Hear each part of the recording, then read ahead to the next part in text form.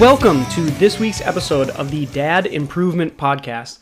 I am your host, Sean Colleran, and this week we're going to be talking about hobbies and why, as parents, it is important to have hobbies that you are actively partaking in.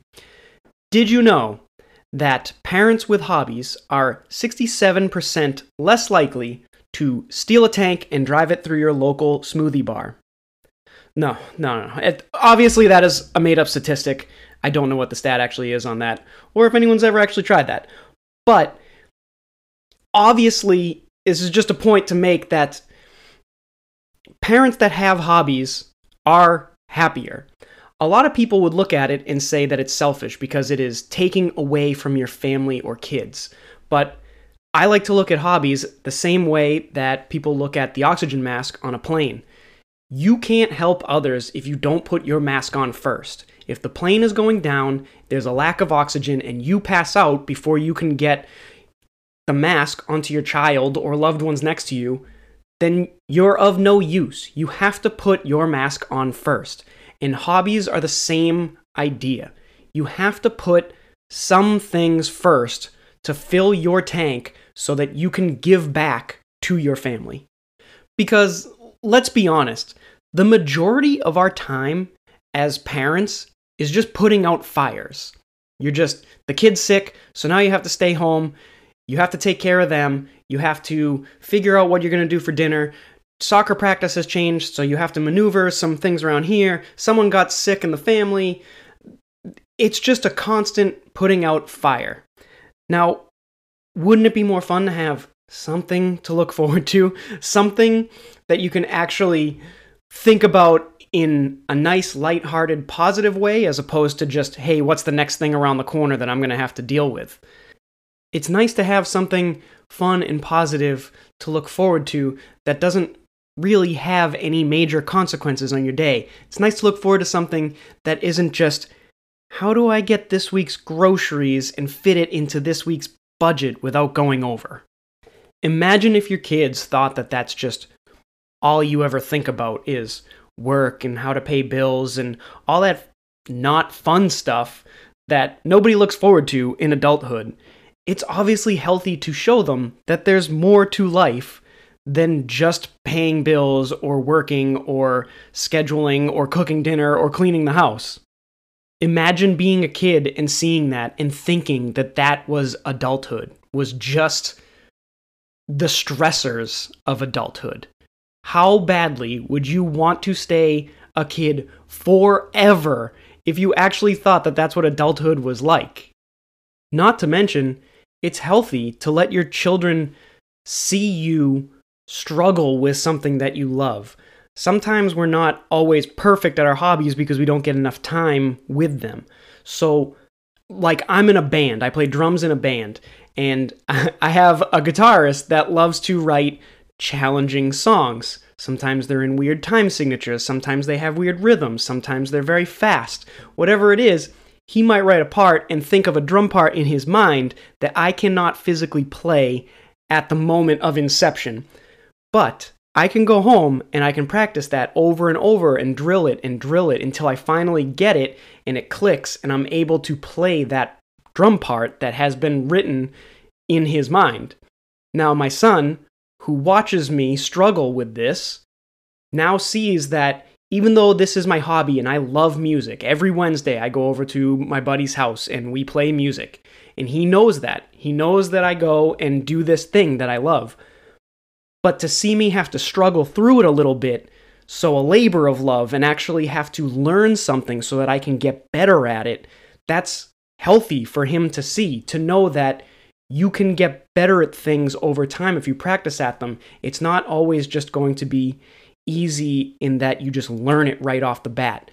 Even if it's something you love, you have to work at it. It's healthy for them to see that.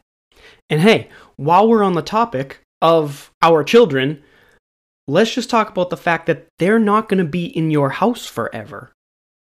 You get your kids for maybe 21 years living under your roof, and then they're off and running. A lot of times, it might just be 18.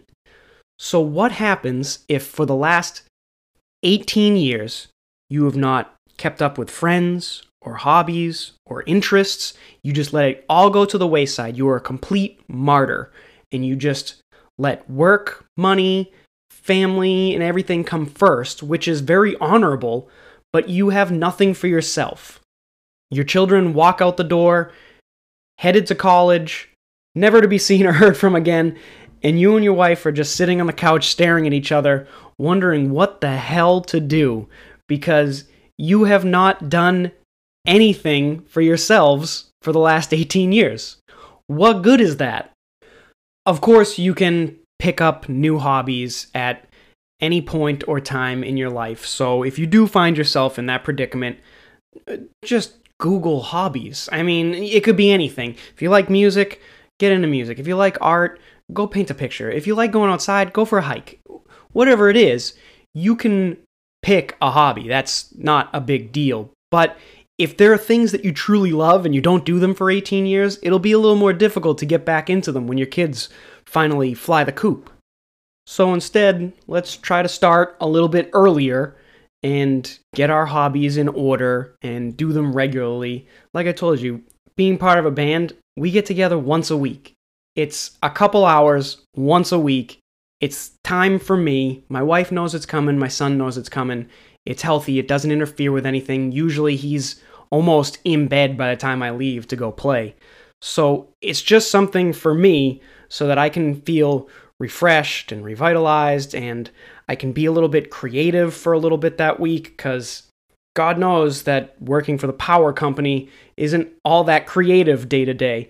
It is pretty straightforward, exactly the same most days.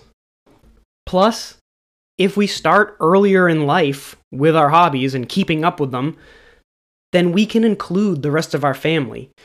A lot of people may still think it's selfish, even having heard the oxygen mask first on a plane analogy. So let's just say that you're in the category of people that believe that it's too selfish to take a couple hours for yourself.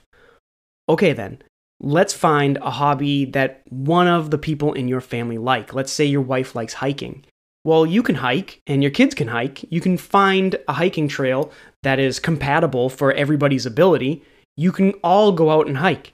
Now, you are filling up your wife's tank because she's getting to do her fun hobby that she likes for herself.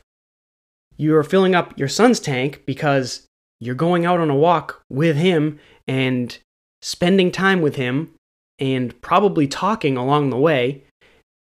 And everybody is just going to feel that much better after this one hike. So, if you have people in your family that have hobbies, partake in them. Share your hobbies with each other. It's a way to bond as a family.